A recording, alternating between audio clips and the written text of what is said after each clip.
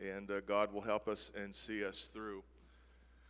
Thankful to be in the house of the Lord tonight, and I hope that a few things I have to say this evening will be of benefit to somebody. And we are so privileged to serve under our great pastor, so privileged to live in the day and age with which we live. We often look back at times of old and think fondly and reminisce of those, but this is the greatest time and moment that the church has ever experienced. Amen. By far, this is the greatest time and moment that the church has ever experienced.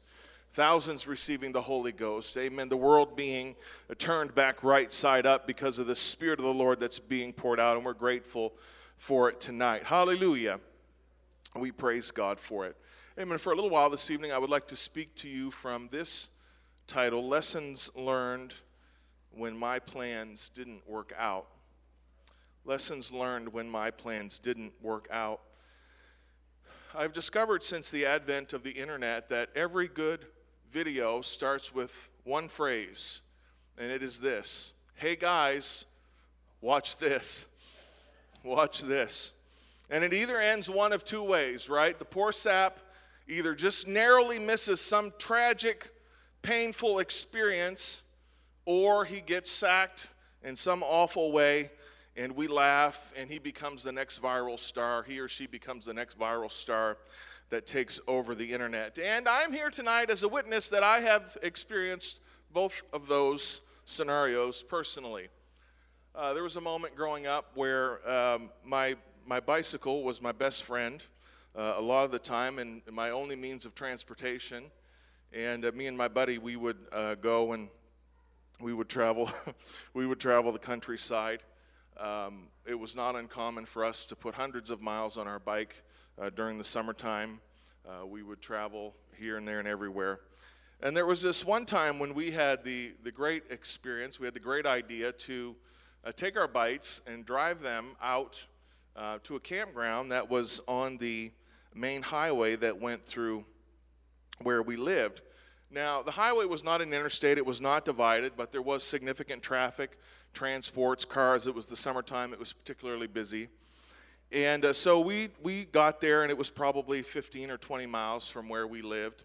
And we got there, and we were just, kicking back, doing whatever we were doing. And they had a hand pump there for water, and we decided that we were going to refill our little canister that you have typically on your bike down between your legs where you pedal. And so we did that, and then he got the bright idea to start dumping his water on me. And so, of course, I had to, in return, give him a little back. So I decided that I would do that, and he took off on his bike and headed back toward home, which involved crossing the highway and getting back on, going down back toward home. So I followed back in hot pursuit of my friend, and I did manage to get him back a little bit, which was wonderful. But we were driving mountain bikes, right? So mountain bikes oftentimes on the end of the handlebar, they'll have that little thing that you can hold on to on the ends of the handlebar. Well, in my fervor to get him wet, I hooked that into his shirt. And so, of course, we could not go on that way with any reasonable skill. And so I began to pull away from him to unlatch my handlebar from his shirt. And so I got loose of him, all the while totally oblivious to the fact that we were driving down the main highway, on the ditch of the main highway. And so I did that, and I got loose in a very quick manner, and I swerved out into lanes of traffic where traffic would be. And luckily, by the grace of God, folks, it was only the grace of God, that I managed to get it back over in the ditch where I was safe. And a transport went by about 3 seconds later, and I could have been there on the floor of the highway, the road that day. But God let me to be escaped, and it did not work out in a bad way. I was also kind of a daredevil when I was younger. In the wintertime, of course, we had lots of snow up in the north, and we had a snowmobile. And my friend did not have a snowmobile, so in the wintertime, I was the cool one, and in the summertime, he was the cool one because he had a four-wheeler. And so I decided that I would show him what I could do, what I could do on the snowmobile. So there was a field not too far from our house, and there was a lower part of the field, and then there was an upper part of the field. And it was kind of gradual to the upper part of the field on one side, and then toward the other side was a pretty steep drop-off of probably, 20, 25 feet, almost straight down, and then it came, and it was more gradual down below that. So I got the bright idea that I was going to get up on the upper part of the field in the back, get as much speed as I could get out of that snowmobile, and hit the top of that and jump it down the front. And I'm glad to say that I escaped that unscathed, but yet there are these things in our life that we look back on and are thankful that God has kept us from them, and that our plans worked out okay, but then there are plans that don't necessarily work out. One time when we were first married, I love donuts. I've said that many times. It's a point of reference in every message. If I do not reference donuts, then it probably was not a good message. So we're going to get that out of the way right up front here. I decided that I wanted to make some donuts. Where I grew up, a lot of the ladies would make homemade donuts, and every family, it seemed, had their own little twist on the recipe. And I'm related to one of the families that had this special twist on donuts. They were amazing, simply wonderful. And it was a family secret near as I knew the recipe was. But somehow I managed to connive the recipe out of them. And I decided that I was going to start that evening when my wife was at work. She was working second shift at that time. And I was all alone with all the ingredients to make donuts. And I thought it would be a good idea to go ahead and try to make those donuts. It was not a good idea. It did not work out well. I began, they didn't really give me a lot of specifics on the amounts of each specific one. They just knew, and so I was just kind of winging it half the time. And they didn't tell me that you had to set the dough in the refrigerator for a while for it to firm up before you start working with it to cut out the donut holes. And so I had no idea, right? I'm ignorant. I have no idea. I thought it was the greatest idea in the world. So I made up the dough, and I thought this was going to be great. And we had the frying pan was going, and we had the grease ready, and I had all my ducks in a row. So I thought, and I began to work with the dough in its uncool state. And let me tell you, it was at that moment that donut dough became omnipresent. It was everywhere. It was on my hands. It was on my elbows. It was on my face. It was on the floor. It was on the counter. It was everywhere. When my wife got home that night, I was laying back on the couch like I would be in a psychologist's office, remembering the evening's events. And it was not a pleasant experience at all. And it was not one of my most shining moments in life. And I will tell you very earnestly tonight that I have never tried to make donuts ever again. Ever again. When we moved to France, we, of course, didn't. It was funny the questions you would get, and people would ask you if you were going to take your couch to France, and I'm like, probably not. We're probably just going to leave that behind. So we didn't have a whole lot when we got there, and so we were making a trip to IKEA to get a few things. We needed a mattress and bedding and this and that. And so it's funny, when Brother and Sister Urshan came to visit us in Paris while they were when they were over in Europe that year, Sister Urshan only had one memory of Paris, and it was of her father driving, complaining about the traffic, as I recall. And so that gives you a frame of reference. The traffic was very bad. And the closer you got to Paris proper, the worse the traffic got, as is the case with any city, right? And so we go to IKEA. We make it there fine. We're just a few days in, right? We've never left the continent before. This is all new and all exciting and wonderful. And we're figuring stuff out and doing the best we can. And so we get to IKEA, we get our wares that we want, that we need to buy, and we fill up our vehicle and we begin to leave. And I come to the main intersection where I had to take a left-hand turn in order to get back on the highway. And so in France, and I think in most places in Europe, instead of at an intersection, the traffic light being out in front of you on the other side of the intersection where you can see it up above, it's right beside you on light poles. The two lights are. So I didn't know, I saw it, but I thought, oh, well, whatever. So I pull out, like a person would if they're waiting to make a left-hand turn, and there are cars that keep coming straight ahead. And so I had no idea that the light had turned. No idea whatsoever. So the traffic stopped coming the other way, and I thought, well, hey, here's my opportunity to make a break for it. Well, nobody else had that idea but me. And all of the traffic coming from the other direction started to go regardless of me being in the middle of the intersection. And folks, it was the worst trip to IKEA I have ever had in my life. We did get out of it unscathed. I don't even know how. We were in a rental vehicle, and it was by the grace of God that a feather could not have fit between us and the other car when it stopped, and somehow we made out okay, and it ended up not being bad, but it was not a pleasant experience, and we looked at each other, and my wife was not terribly happy with me, and there was not a whole lot I could do about it, so we moved on with life. In another instance, we were in France. An individual had come to visit with us while we were there, a friend of ours. And the Eiffel Tower lights up for 5 minutes. I think it was 5 minutes on the hour every hour when it becomes dusk. So we had some time to kill between when we were going to go over that way, and we were just driving around, showing her various sights and this and that. And I could get around. I could get in Paris and I could get out. But I had not done a lot of driving elsewhere. And so we were just driving along, pointing things out, and this is this, and that's that, and oh, isn't it wonderful, and isn't it lovely? And I drive into an area that I had never been before. It was in, not a bad part of town or anything. And I come into this intersection that's horseshoe-shaped. There are multiple roads that are leading in to where I am coming into from. And so I couldn't really tell. I saw that some of the roads were blocked off and other parts of the roads were not blocked off. And I just said, hey, well, let's just pick one. So I went down the straight one. And that was not a terribly good idea.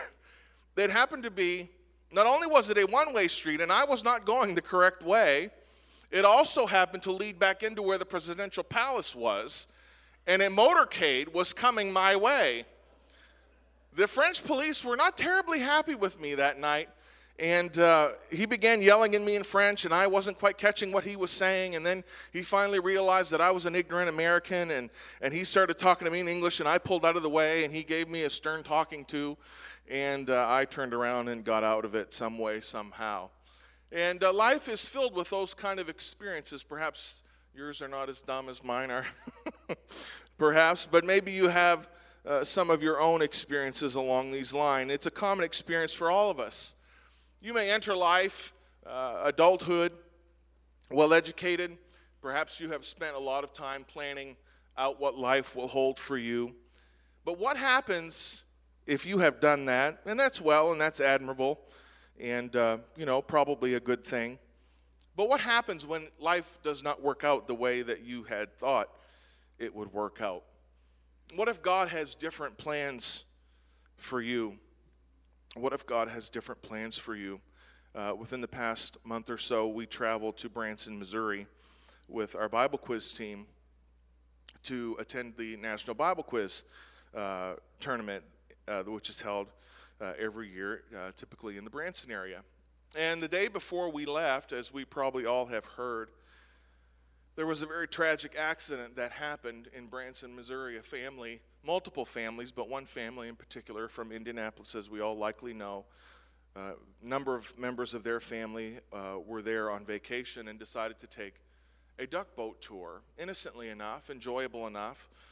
The venue where our Bible quiz tournament was taking place was on the lake where this incident happened, and it was terribly beautiful. Terribly beautiful. It was wonderful. It was just an average day, so they thought, a day on vacation.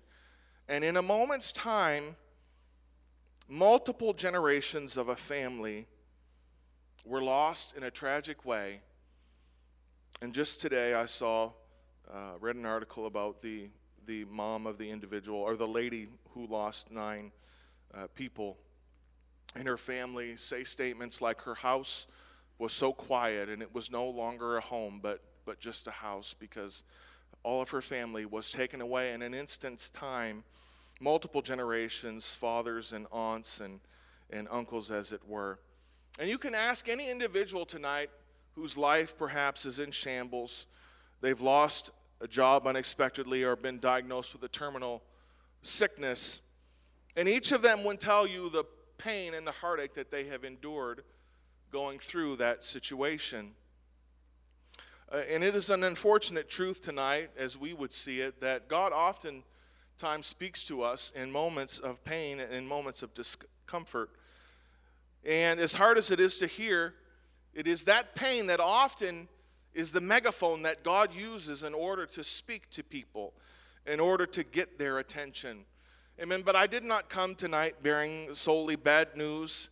If you're in a dark tunnel filled with pain and uncertainty, let me encourage you tonight that there is good news to be had. There is light at the end of the tunnel. Amen. The pain won't always last. The situation that you're in will end eventually.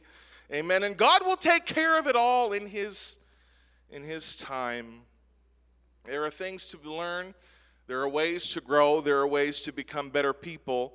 And an ultimate positive outcome to be had for every situation that we face in life, no matter how pleasant or no matter how painful. I'm encouraged tonight by the words that Paul spoke to the church in Rome. He said this in Romans 8:18. For I reckon that the sufferings of this present time are not worthy to be compared with the glory which shall be revealed in us, and I am longing for the day when that takes place. Hallelujah.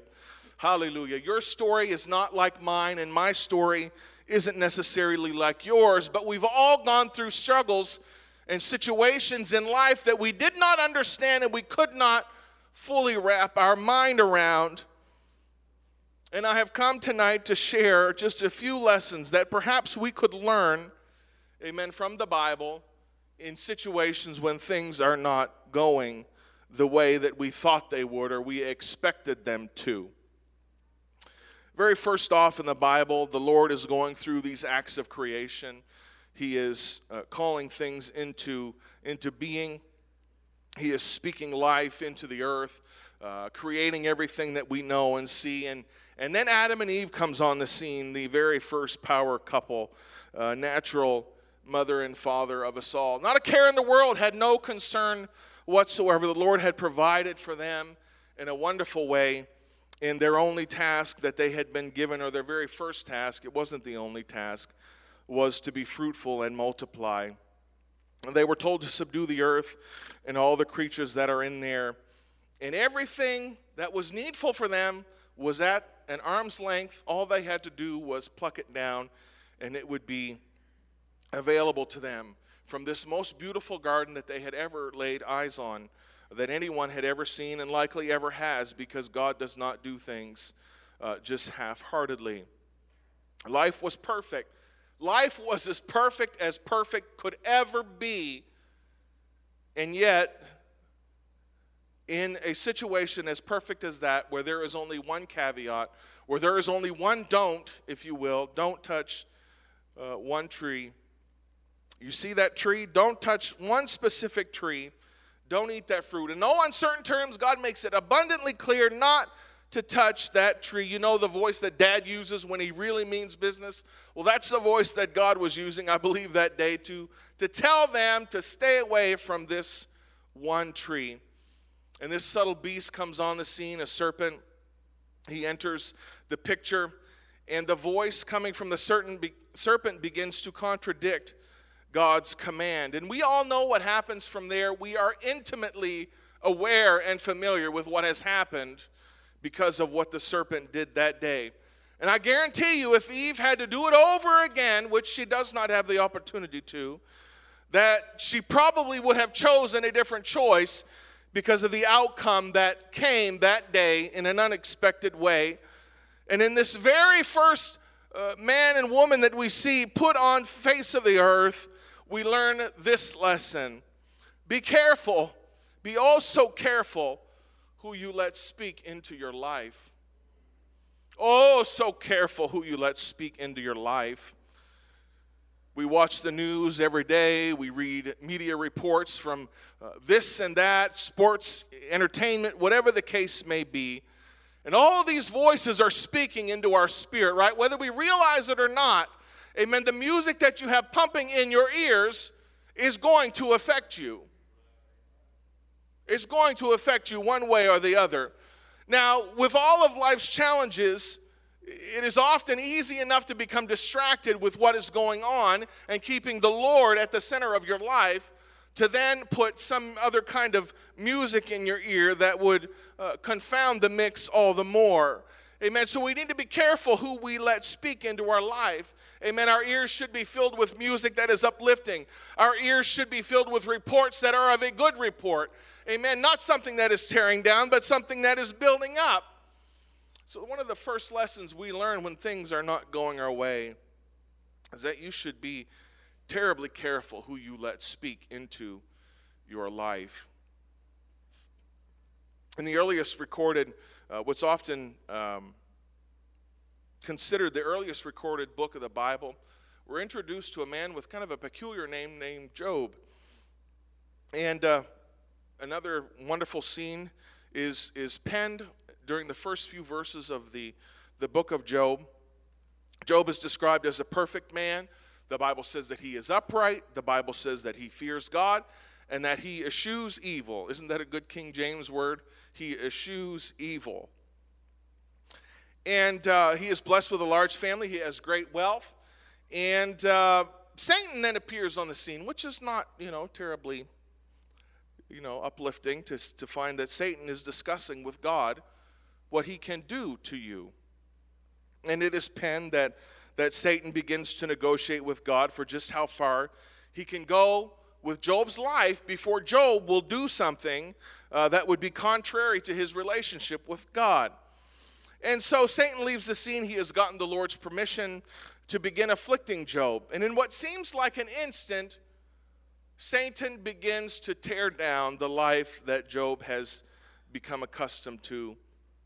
His oxen are killed. Fire consumes his sheep.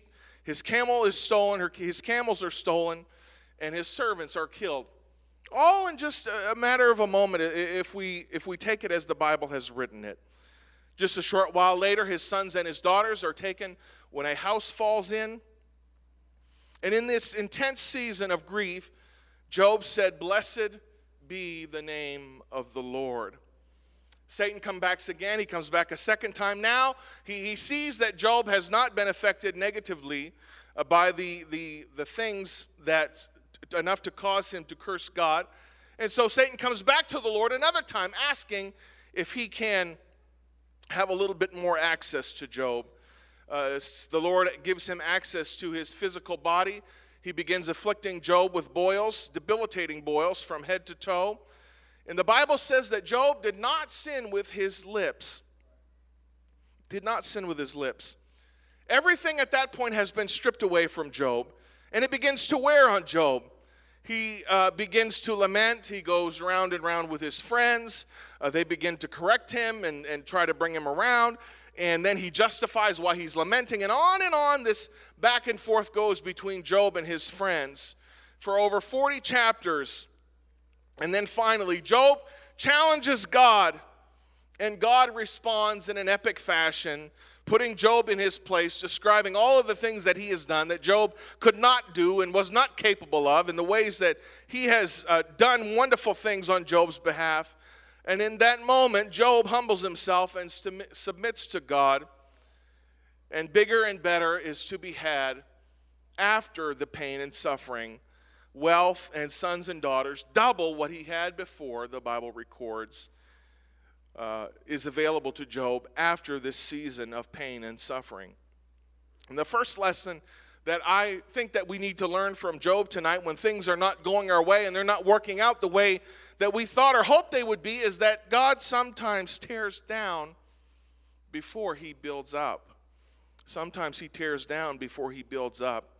I mean, there are things perhaps in our life that we have set up, little kingdoms, if you will, little things that we're proud of, that we love, and perhaps they are innocent enough in the beginning, and then something happens and they become much more than just an innocent hobby. They become something that is displeasing to God.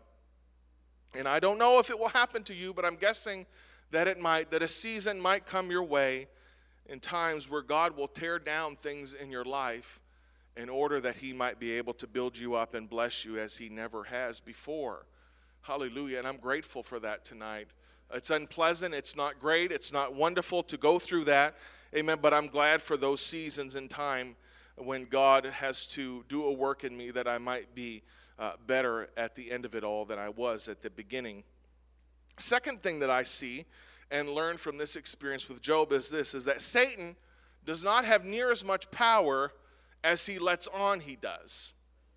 If you'll notice with me in the verses that I paraphrased tonight, in each instant when Satan began to afflict Job or have a desire to do that, he had to go before the Lord for permission. He had to go before the Lord for permission. So while bad things are happening in the earth, and certainly there are those that do not care for the Lord and are obviously turning from him, I am glad, amen, that God is in control and that he has all power. I am glad that I can count on him. I am glad, amen, that nothing comes to me that does not first go through him. Amen. And if there is some unpleasant situation that is in my path, God has the power, amen, to see me through that situation. And I am thankful that Satan does not have near as much power as he lets on that he does. Several hundred years later, we're introduced to a man by the name of Daniel. A wonderful example. And he is found in the scriptures in a book that has his name attached to it. We find him with the nation of Israel captive in the nation of Babylon. They're amongst a captive and oppressive regime in a foreign land that is not familiar with them. Life certainly had not worked out the way that they had desired or wanted it to. And it was not an appealing situation at all. It was not something that one would look for. And in these times when surroundings were less than perfect, we find that God's blessing and favor resides with Daniel. He uses Daniel in incredible ways. He ministers to the king of the land. He interprets dreams. He provides counsel. And ultimately, God elevates Daniel to a position of authority and prominence in the nation which he finds himself. He was put captive by the nation of Babylon, and then that nation was overthrown by the Medo-Persian Empire. And now he is in the second round of pain and suffering from a different regime, but he finds himself blessed of the Lord in this place where he is. And frankly, it's as good as it possibly can. It's as good as it possibly can be in this situation. Chapter 6 of Daniel opens up, and it records that he is a chosen and a preferred prince, all the while maintaining his relationship with God. Those around him begin to see the blessing of the Lord. They don't like it. They don't like that he is being promoted above them. And this plot begins to thicken of a way that they can attack Daniel and cause him to turn from the Lord. They begin to flatter the king. They trick him and cause him to enact a law that would state that if anybody was praying to anyone but him, if prayer was being offered up to anybody but the king, that it was punishable. It was punishable in the most devilish of ways. And David is found, of course, praying in his manner that he had done perhaps and likely all his life. And he is caught in this newfound crime. And despite the wonderful relationship that he had with the ruler of that day, he must face the consequences of his crime. To the lion's den he goes. Of course, that would be no one's preferred end of their life. But what they didn't know was that there was no situation that could come before Daniel that God could not deliver him from. Hallelujah, because God is our deliverer. Amen. God is always watching over us. God is always taking care of us. God always, amen, is protecting us. And in this story of Daniel's life, this first part of Daniel's life, he goes on to live a very rich life after this situation. God delivers him out of the lion's den and does wonderful things, has prophetic words spoken, amen, that are almost second to none in the Old Testament about events coming in the future. But the thing that I learned from Daniel's life, when things were not going Daniel's way, is that God knows how to shut big mouths. God knows how to shut big mouths. Now, what do I mean by that? chances are there is one person in your life, perhaps not everybody, but I would venture to say that there are a few people here tonight, that there is at least one person in your life that observes from afar. They maybe your family member, maybe they're not terribly attached to you, but they are watching, right? And every time that they feel like the Lord has done you some disservice, every time they feel like the Lord has not treated you the way that you should have been treated, if he in fact was a kind and loving God, they make sure to bring it to your attention. They make sure to say to you and let you know that, boy, God sure did fail you here, didn't he? Look at this pain and look at this suffering that you're going through. Amen. But God has not left you alone. God has not forgotten about you. Amen. The situation that you're in, the situation that you're facing is all in the control of the Lord Jesus Christ. And there is coming a day, amen, you can count on it, the Lord is faithful, amen, when they will not have cause to speak any longer because they will see the provision of the Lord in your life. And I am so grateful for that tonight. Hallelujah. Amen. In this same book, we are brought the names of 3 Hebrew boys that have been latched onto them for all eternity, it seems. We do not really know their age. I'm guessing they were young men, perhaps in their early 20s. And they're contemporaries of Daniel. They are favored of the Lord, much like Daniel is. Life has not worked out terribly well for them either. Much like for Daniel, they are in captivity. But because of Daniel's obedience to the Lord and being in a place of favor with the king, he also asks that these 3 young men also be blessed of the Lord and put in a position of favor, which they are, and that's wonderful. And then literally almost the next verse after this great blessing has been bestowed upon them, they come face to face with an idol that is 90 feet tall and 9 feet wide, and they are commanded in no uncertain terms to bow down to that idol. The nation was gathered together. The mood was set just right with music, and a command is given to bow down to the image or face a terrible punishment.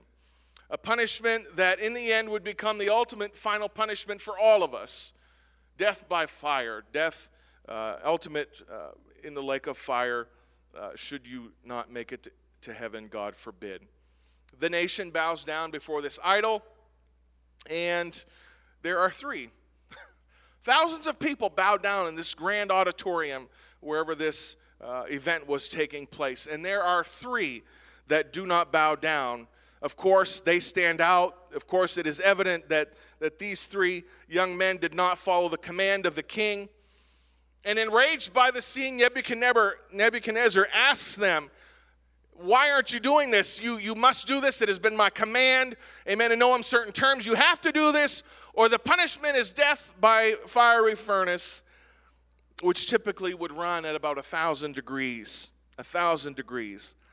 Not intimidated by the ultimatum, they respond, amen, with words that give me great encouragement today, and continued defiance with what they have been asked to do, commanded to do by the king. Daniel 3, verses 17 and 19 say this from the perspective of one of the 3 Hebrew men speaking for all of them. If it be so, our God whom we serve is able to deliver us from the burning fiery furnace, and he will deliver us out of thine hand, O king. But if not, be it known unto thee, O king, that we will not serve thy gods, nor worship the golden image which thou hast set up. Verse 19, then Nebuchadnezzar was full of fury, and the form of his visage was changed against Shadrach, Meshach, and Abednego.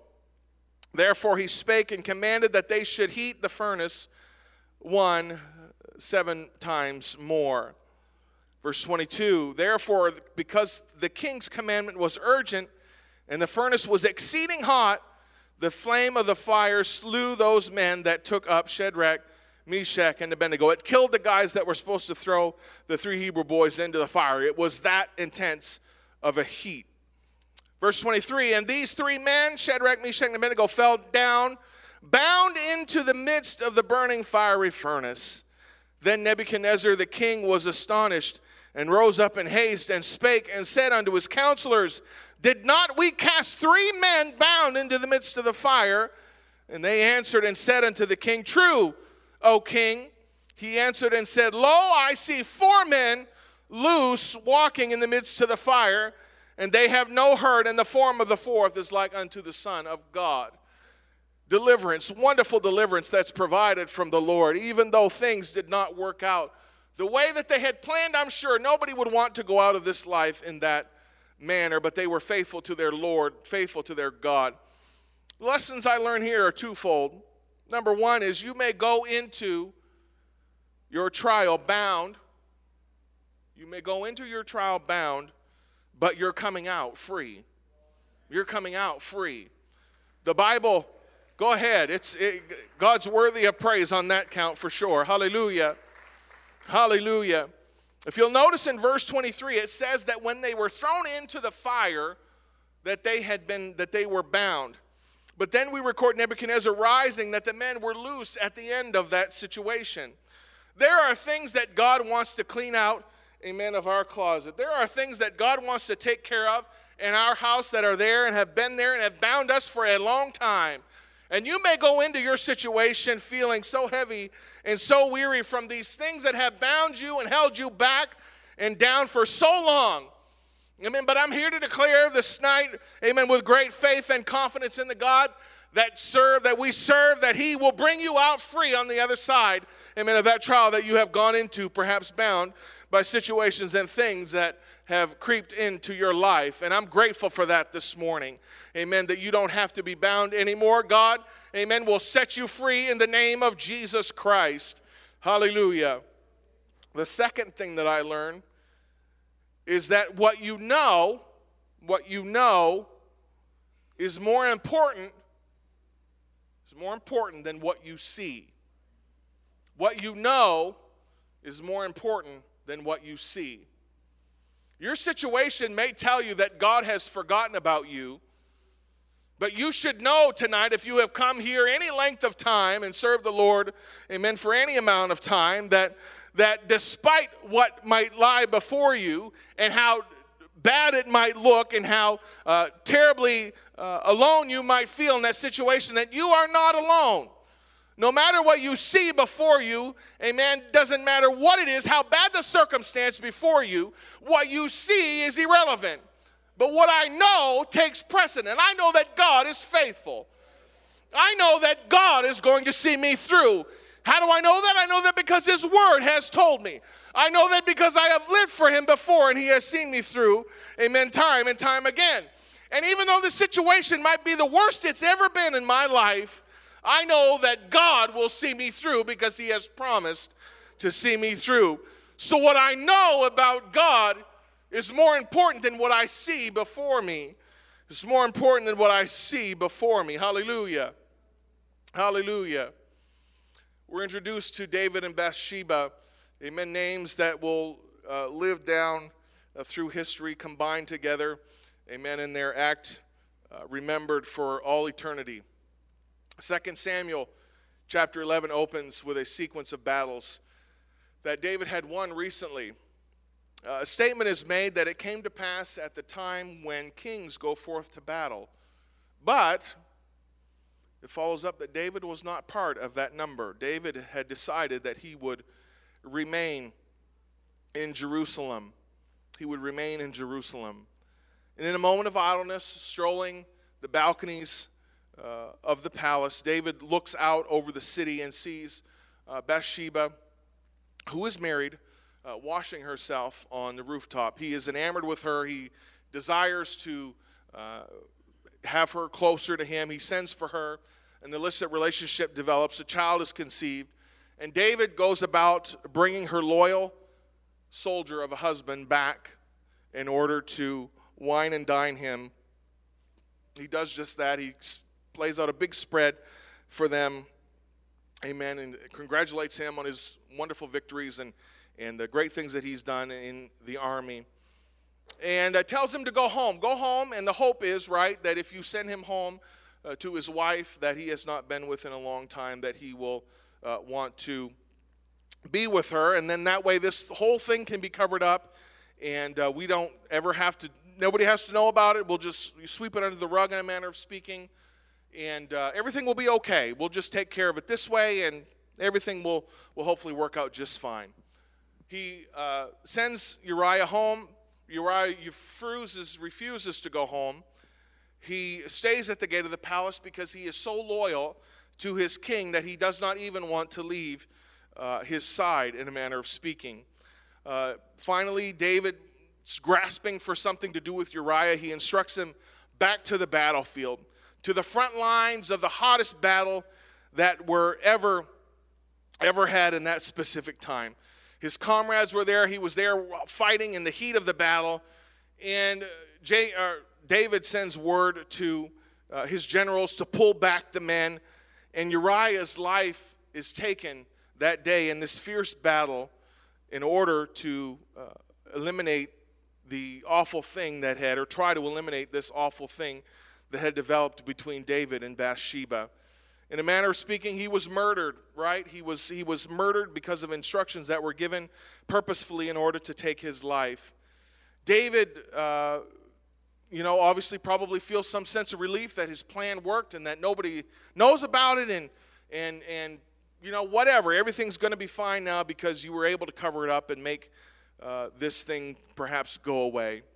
A little bit later, we are introduced to the prophet Nathan, who comes to David's side. He tells David a parable about a poor man with a sheep. And this is all pretty much that the poor man has. He doesn't have a lot of wealth to him, as him and his small family, and this little sheep. And then he describes this rich man that comes into the poor man and takes his sheep, even though he has flocks beyond measure of his own, in order to take advantage of this poor man.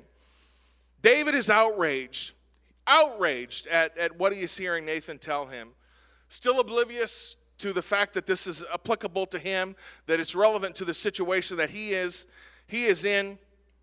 And the decree is given by Nathan that in this season of outrage against who could this be, let me go and take care of it. Nathan says the words, "Thou art the man." And I'm sure David never expected to hear or for this situation to end in the way it does, because most people in that circumstance never do think that the relationship is going to end poorly, or that there are going to be grave, long-lasting effects of what they have done. But we find later on that David repents, and God forgives him of this grave, grave sin that he has committed. Not without consequence, not without issue, not without circumstance that would befall him later on in life because of these acts. But the thing that I learn in this situation is this: the best response is always to humble yourself and repent. The best response is always to humble yourself and repent. You may want to respond. You may feel justified in the particular situation that you're in. You may feel like you have done no wrong, and yet wrong is coming your way. Situations are coming your way that you may not feel you deserve. Situations are at your doorstep that you don't want to have to deal with, that you don't want in your life.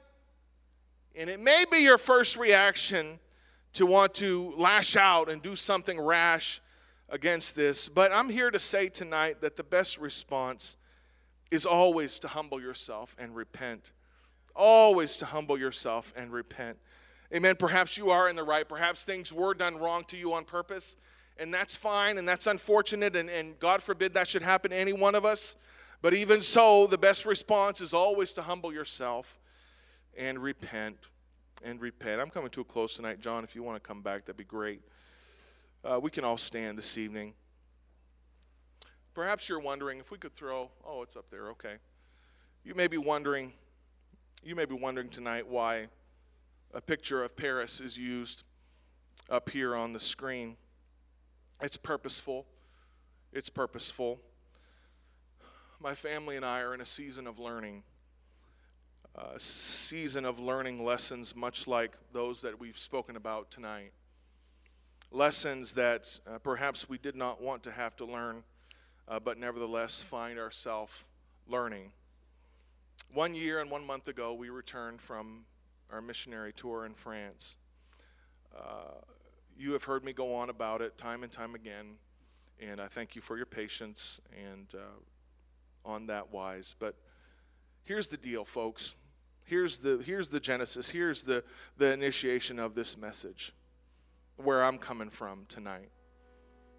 Nearly 2 decades were spent in my life and in the life of my wife thinking about, dreaming about, planning, having great thoughts of things to come, what God, we thought, had in store for our life, our ultimate ministry, what that would be. We uprooted our family. We uprooted our life. And, whatever. It was hard. But it was fine. God was faithful. We started our life over in a new and unfamiliar continent and culture. And we thought for sure that this was going to be our life's calling, only to have it end in an unexpected way. I have cried many tears since we have returned, and probably will yet into the future. In fact, wondering why things worked out the way that they did.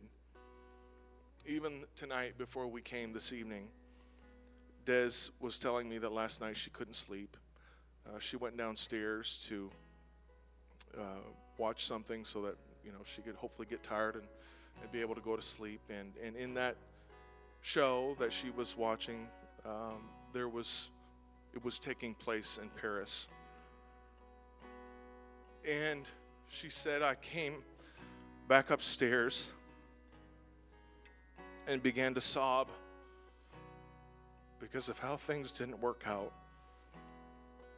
And we're a year and a month on into our time back. And on more of one occasion, I felt like a failure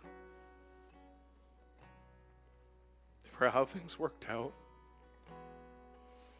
It was all self-inflicted, feeling like a failure when you stand with a man and wife and family like Brother and Sister Enos and their family.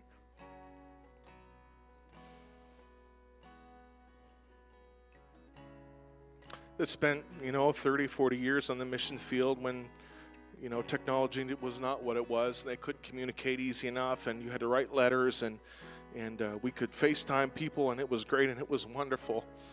And it was all self-inflicted.